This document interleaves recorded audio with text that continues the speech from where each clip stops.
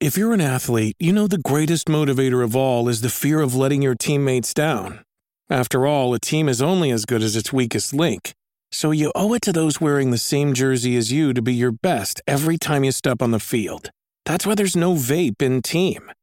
When you vape, you can expose your lungs to toxic chemicals that can damage your lungs. If you're a step behind, the team's a step behind.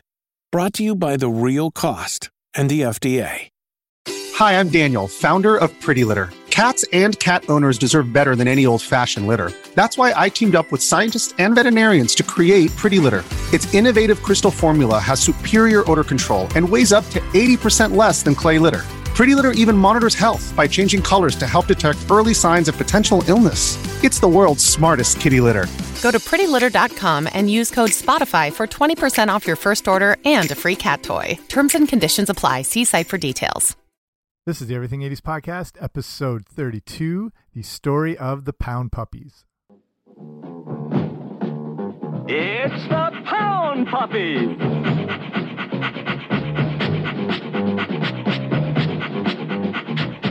Here's Cooler, Whopper, Nose Marie, Bright Eyes, and Howler!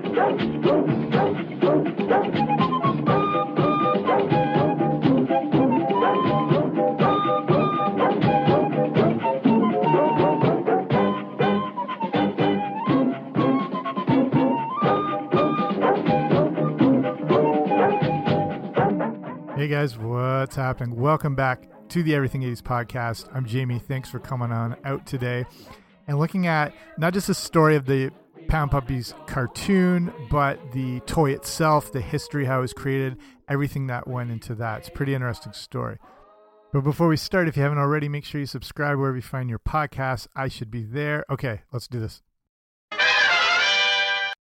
So kind of the subtitle of this episode is, are the Pound Puppies just Cabbage Patch Kids in dog form? And the market for stuffed animals is pretty tough, and there's obviously a trillion options out there. So to stand out takes quite a lot. It takes a unique spin to create a new stuffed animal of something that's been made 1,000 times before and then make an impact with it. So in the case of the Pound Puppies, as a quick summary, they came out in 1984 and were released by Irwin and then Tonka. They were a plush stuffed dog doll that had droopy eyes and floppy ears. A 1985 cartoon would be released by Hanna-Barbera, and the toys would make over $300 million during the 80s. So I don't know about you, but Pound Puppies were a big hit at my house. Like, we were big dog people, so anything to do with dogs, and especially in cartoon form, was all the rage. I just remember we were all into them. I remember getting one for either birthday or possibly Christmas, and they had a unique feel to them. Like, they were just different than other stuffed animals. And like I was saying, there was a million stuffed animals out there, so it was hard to stand out. There are also a ton of stuffed dogs and plush dogs you could get anywhere. So what was it about the Pound Puppies that made them such a big hit? They were a huge hit. So in case these are new to you, you can think of, or if you're just learning about these for the first time, but you probably don't, you're probably familiar, but they are kind of like the Cabbage Patch Kids of toy dogs. Like, whereas the thing with Cabbage Patch Kids, they had a unique look to them compared to other toy dolls or other babies, and they stood out, and they had like a unique backstory, and you could adopt them. It was just something different and unique. And again, the Pound Puppies had their own unique look compared to other plush dogs. There was a whole collection of them, and they came in a different variety of colors, such as like brown, gray, white. Some had spots, some didn't. And I think that one of the first things that sets them apart is that each one came in pretty unique packaging. If you remember, they came in these like little doghouse thing carrying cases that you could take everywhere you went. So it wasn't just like you'd get them out of the packaging and throw it out. The packaging was part of the toy. They were considered a very good alternative for kids who wanted an actual puppy. So they were used in a lot of cases to sort of take the place of one, kind of. The Pound Puppies were more unique because they were said to have had their shots, and you could actually give them a bath because they were machine washable. So you were encouraged to actually get them wet, and you couldn't always do that with other stuffed animals. when you bought the Pound Puppy, so, you know, it comes in this doghouse cardboard case, and now that they were, you know, copying that idea of the Cabbage Patch Kids, they had an adoption paper idea, you know, so you could adopt it, and it came with the certificate. So it was like a real process. I don't know if it gave kids this feeling of like, I don't know, maturity or responsibility, and seeing like, yeah, you have to care for this thing. And I don't know, whatever way it worked. I'm looking back on this now and is researching more. It does seem like very, very brilliant idea to capitalize on the success of what another company did as far as, you know, the Cabbage Patch Kids, and creating this whole adoption thing and giving kids more of an ownership. And the Pound Puppies, I think, took that idea and ran with it very well in another direction. So kudos to them. So the actual story of them getting started was their creation by a guy named Mike Bowling. He was not a toy inventor. He had no connection to toy companies. He worked in a Ford factory in Cincinnati, Ohio. So he had bought his daughter a doll in 1983, and she became completely attached to it, taking it with her everywhere she went. So seeing the impact this toy is having on his daughter, he kept having thoughts of coming up with his own. I have to think she had a Cabbage Patch Kid. It was never mentioned in any of the stories or whatever. But this is 1983, right when they came out, and kids were obsessed with them. I'm going to think that's what she had, and he kind of tuned into this whole idea. So since Mike worked on an assembly line, his mind started to go towards an automated production of a toy, something that could be rolled out constantly and scooped up by kids everywhere. He came up with a simple idea. Instead of going with a toy doll, and instead of going with a teddy bear, he went with a toy dog. And the early idea of the Pound Puppies, he came up with a somewhat crude prototype, and he actually stuffed it with pellets. Not meaning he shot it, he just used pellets as a filler. I don't know why you wouldn't find old stuffing or cotton, but whatever, that's what he did.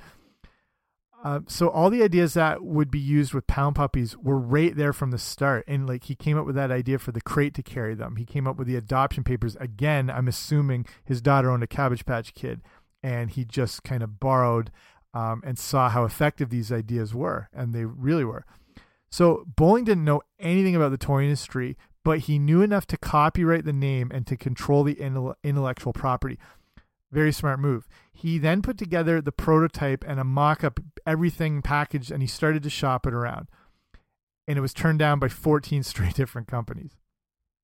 So this goes into how the video game crash of 1983 might have been responsible for bringing us the Pound Puppies. So if you're not aware of it, and I've covered this before on the show, I definitely recommend you go listen to the episode on the story of the ET Atari video game, or the history of the original Nintendo Entertainment System. But as a quick crash course, there was a video game crash in 1983, and it was when the once dominant video game industry went from making billions a year down to less than 100 million within like less than 2 years.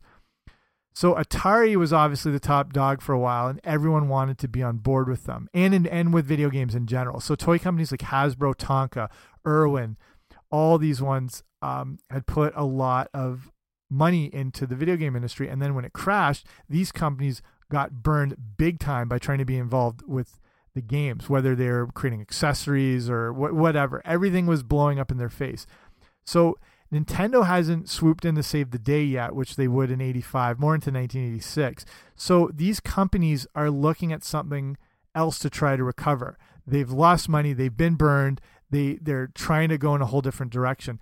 So they wanted something a little more, to get away from all technology. They wanted something a little more traditional with toys. So Bowling stuck with it. And then I guess he came up with it right at the right time, you know, maybe inadvertently, but it worked out. So he got in contact with Canadian toy company Irwin.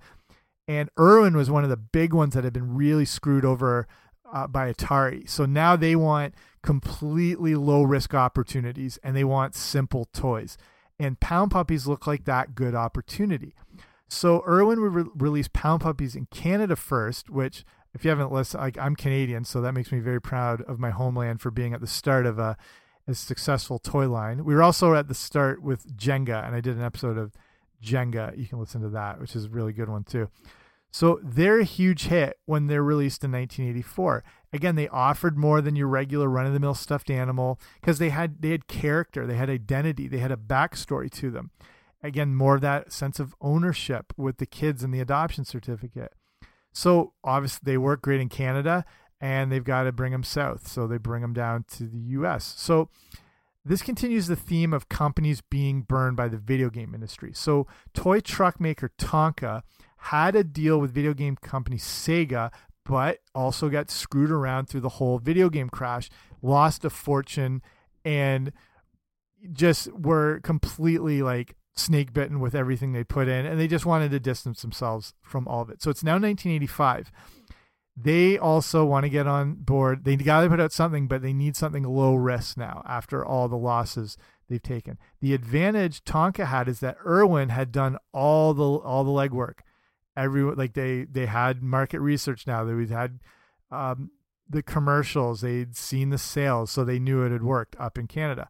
And like I said, I'm Canadian, and what a kid in Canada likes, you can be guaranteed a kid in the U.S. likes, or vice versa. Like, we're watching the same cartoons, the same shows, the same music, the same movies. So Tonka's got a bit of a leg up here. Tonka, they love Bowling's idea and the premise with the Pound Puppies.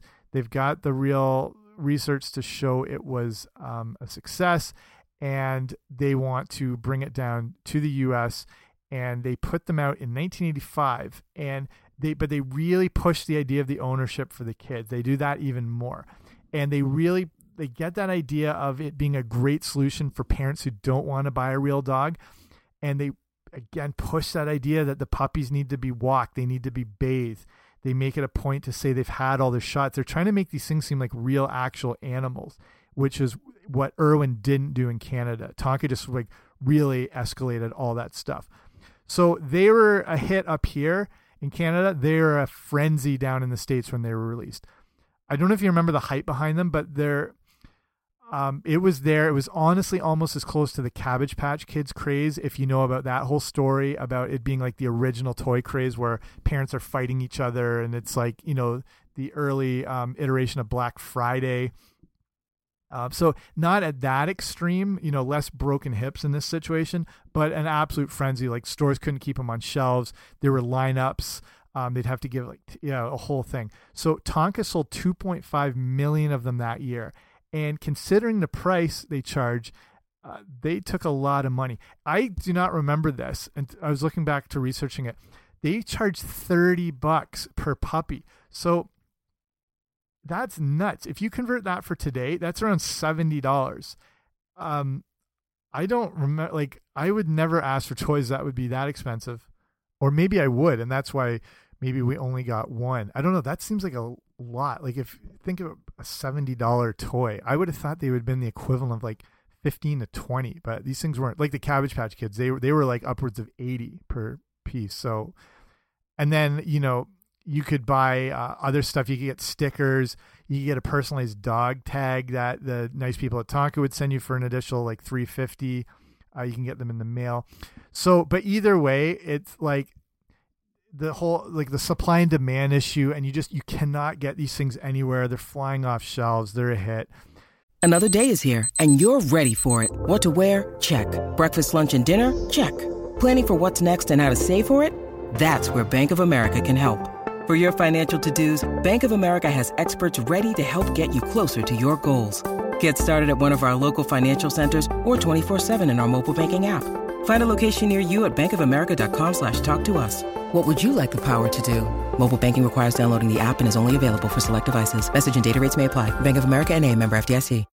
When you need mealtime inspiration, it's worth shopping Kroger, where you'll find over 30,000 mouth-watering choices that excite your inner foodie. And no matter what tasty choice you make, you'll enjoy our everyday low prices, plus extra ways to save, like digital coupons worth over $600 each week. You can also save up to $1 off per gallon at the pump with fuel points. More savings and more inspiring flavors make shopping Kroger worth it every time. Kroger, fresh for everyone. Fuel restrictions apply. So they strike while the iron's hot, and they put out the Pound Puppies TV special, and that's before. So I played the the cartoon theme song at the start of the show. But before the cartoon series, there was the Pound Puppies TV special. And I vaguely remember this. It seemed to be used as just it was like a standalone show to see how people would respond to a cartoon version of toys. They usually call these kind of like backdoor pilots. It's more done in like other series where they'll do a completely standalone show that's really nothing to do with the rest of the continuity of or the arc of the series, just to see how it would work. The first example I'm just thinking of is in second series of Stranger Things. The episode, which is it, episode 6 or 7, when 11 goes off to, where is it, Pittsburgh, or, you know, she goes to that city and she meets the other kids or that other girl that's like her and trains, and it's just completely removed from the rest of the show. And that's one of those things that's sort of like a test to see if a spin-off will work with those other characters. They did it on The Office too, with that episode when Dwight had his own farm, like, or he has the farm, but then his family come to start working on it, and they were testing up to do a Dwight spinoff. So that's called a backdoor pilot. It's basically one show and to see what the response will be. So that's what the Pound Puppies did. The difference the Pound Puppies had compared to other shows like, you know, G.I. Joe or Strawberry Shortcake is that they had no backstory. The way toys were being sold in the 80s was to put out a cartoon series, whether it was, you know, a 3 or 4 part series like Transformers originally did, or a whole season. And you build up the backstory, you build up the characters, you build up the mythology, and those were used to drive the sales of toys. Pound Puppies did things the other way, which was very rare at the time. They introduced the toys first, and they were a huge hit. And then they tested to see if people would be interested in a cartoon. It's so funny. It's completely backwards. I think that's because that idea of the video game crash and the companies like Irwin and Tonka not wanting to be burned. And like I said, they wanted low risk toys. So I don't think they were anticipating these things to be a huge hit. I think they were just like putting something out there to fill that marketplace and whatever, while, you know, they were working on something different. So I think they were meant to, I don't know if it was to break even or turn a small profit, not to be a massive success. So I think that's why this took the different approach. There was no intent to have a cartoon show or whatever. They didn't even know if kids would like them. But it worked, and that's why you see this reverse order. So the film, the Pound Puppy movie thingy, whatever, came out on October 26, 1985. It was around 36 minutes long and like was made by Hanna-Barbera. The plot is based around a puppy named Violet who comes from a wealthy family. She is being pursued by dog nappers, but is picked up and taken to the pound. There she meets a gang of puppies who are focused on finding homes for themselves. The rest of the film focuses on Violet getting back with her owners. Spoiler alert, she does. So this is interesting. This show featured some pretty big time voices in it, including Frank Welker, who was on Scooby-Doo. He's also obviously Megatron. Ed Begley Jr. was a voice. June Foray, who was the voice of Rocky the Flying Squirrel. She was also Lucifer in Cinderella. Dan Gilvezan, a.k.a. Spider-Man in Spider-Man and His Amazing Friends, the cartoon from 1981. He was also Bumblebee in the Transformers. Ronald Palillo was Horseshack in Welcome Back, Kotter. Jonathan Winters was a voice on this show. And last but not least, the iconic Sorrel Book, a.k.a. Boss Hogg from the Dukes of Hazzard, was a voice. So that is an amazing lineup. You can watch this whole, it's on YouTube. There's like a VHS rip of this cartoon if you ever want to see it. So that leads into the Pound Puppies cartoon series. And so the film, the TV film thing was successful enough. Hanna-Barbera was able to get the rights for a full animated series. So the show was broadcast on ABC from September 1986 to February 1989, which was longer than I realized. And that's a pretty substantial hit for a cartoon show in the 80s against all that other competition. So the show was kind of based on the film, but actually never made any mention of Violet, which might have been upsetting for a lot of kids, but who knows. So the show would feature some voice actors from the film, but also featured a young Nancy Cartwright, a.k.a. Bart Simpson, in one of her first roles. So the first season introduces characters like Cooler, Nose Marie, Bright Eyes, not Charlton Heston from Planet of the Apes, Howler. Oh, Howler was played by Burt Cooper from Mad Men. The show also debuts the sinister Katrina Stoneheart.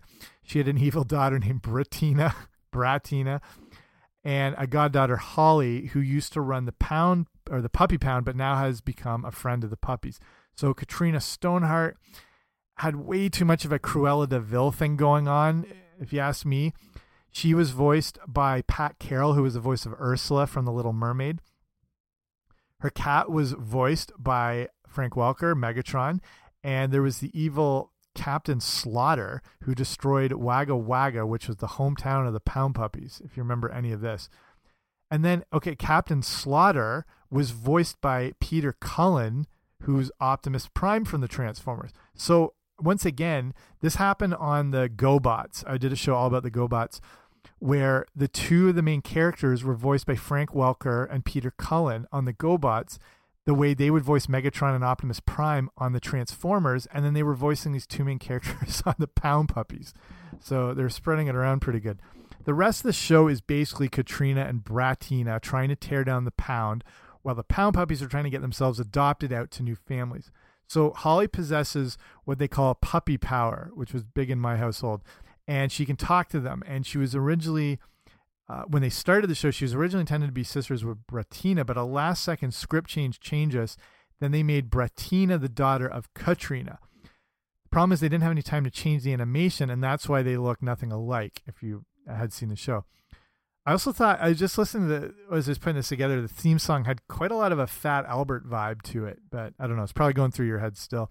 At the end of each show, the Pound Puppies Pet Care Corner would take place and would help give tips to kids on how to care for their pets. It's kind of like a knowing is half the battle scenario, but for dogs in this case. Okay, so then that led to a second season, and the second season changed things up a bit, not only in the look, but the theme. It was rebranded as the all-new Pound Puppies. They would change a lot of things, including backgrounds, appearances, and even some of the personality traits. And there's no more Captain Slaughter, and it's such a funny name for a kid's cartoon. And Katrina Stoneheart has taken over the Puppy Pound, and now she's treating it more like a prison. So there's a lot of, if you're a fan, there's a lot of continuity problems, but I mean, we were just stupid kids, so whatever, we had no idea. It did feature the return of Sorrel Books, though, Boss Hogg. That leads to the actual Pound Puppies film. I don't know if you remember this. I had no idea this was a thing till, again, researching all this. It was called Pound Puppies Legend of Big Paw, and it came out in 1988. It was produced by TriStar Pictures, and now it seems like they're 100% trying to promote the toy line, which is something they hadn't done before. But now this is a massive franchise. The movie was financed by Tonka, which makes me think that was the whole intent behind it. And it would include a bunch of musical numbers just to kind of round out the whole film. It followed a kind of Sword in the Stone Excalibur theme, but it was set in the late 50s, which is kind of weird. There would be a boy dog named Arthur and his dog Dig-a-Lot, along with the bone of Scone. So I probably don't have to discuss this more, but clearly a Sword in the Stone, King Arthur sort of thing. They pounded this thing out in like 5 months. Can you believe, like, to make a movie, if 5.5 months they had this thing done. They started in the fall of 1987, and 2.5 months of that was spent on putting together the backgrounds and the layouts, meaning all the animation was done in 3 months. So obviously pre-CGI, that is an insanely rushed job. Even the GoBots movie, which was called the Battle of the Rock Lords, I think, that took at least 6 or 7. The Transformers movie took 2 years to make. This thing basically was done in 3 months, which is insane. The other problem is the look of the movie didn't follow that of the cartoon. Like, everything was just different. There was no continuity between the two. And the movie took an absolute beating from critics. The animation was poor. The plot was brutal. It was lifeless. There was praise for the music, however, but ultimately fans didn't like it, and the movie didn't do amazing when it have a short run in theaters. There just wasn't the interest in Pound Puppies that there had been. So, I mean, the movie died a relatively quick death, and it ended up pretty much only playing matinees. By the end of the whole thing, it only made $586,938, which is not good. And this would be considered pretty much the last of the movies from the 80s that featured established toy properties of the main characters. There was from whatever it was, like Rainbow Bright, or again, Transformers or Strawberry, anything like that was a big toy property. This was pretty much the end of the line for all of that, and it kind of signaled the end of the 80s original big toy and cartoon movement. So here's starting to wind down here in the future of the Pound Puppies. Again, so they're not a super long-lasting fad, but longer than I definitely remember. And I think they clearly made their mark. In an age where there were so many monumental toys, it was so hard to stand out. So they really accomplished that. To be able to create a toy that still drives a frenzy in the midst of all these heavyweight properties and brands and franchises is an amazing, amazing accomplishment. So in just those few short years, like I said, the Pound Puppies pulled in around $300 million. If you convert that for today, it's around $680 million. That's a monster hit. There would be a rebooted cartoon in 2010. I don't know if anyone remembers this. It had kind of a Hogan's Heroes vibe to it. Hogan's Heroes. Bowling then would sell the Pound Puppies to Hasbro in 2011, but the cartoon from 2010 I just mentioned was produced by Hasbro as well. So I'm not sure how that all plays into things. Maybe they're just intending this the whole time. The 2010 cartoon seemed to be a launching platform for new characters, because Hasbro would put those out in 2012, and they had all these new characters in it. The series itself actually featured some high-end writing, and it did win various awards for children's television programming. So as much as this might have been completely marketing-based, they did put some quality into it, and they made it not just creative, but accessible to children. So, I mean, kudos to that. But, I mean, it's interesting. All in all, the Pound Puppies made their mark. They sold around 200 million units during this run, and this is considered being 3 times as many as there are actual dogs in the U.S. So, the end of the story is not bad for a Ford assembly line worker from Cincinnati, Ohio, because the Pound Puppies were a huge, huge hit. Okay, let's finish it there. That's it for me. Hopefully you found this interesting. Again, it's like all these topics where you kind of just take them at face value. You're like, oh, the Pound Puppies, that was cool. There's so much history and story that goes behind it. So hopefully you found it interesting. And I'll finish off just saying, again, if you haven't already, make sure you subscribe to the podcast wherever you find your podcasts. I should be there. If you really like this show, hook me up with a rating and review. That way more people get to see it. That's it for me today. Thanks for listening. Talk to you later.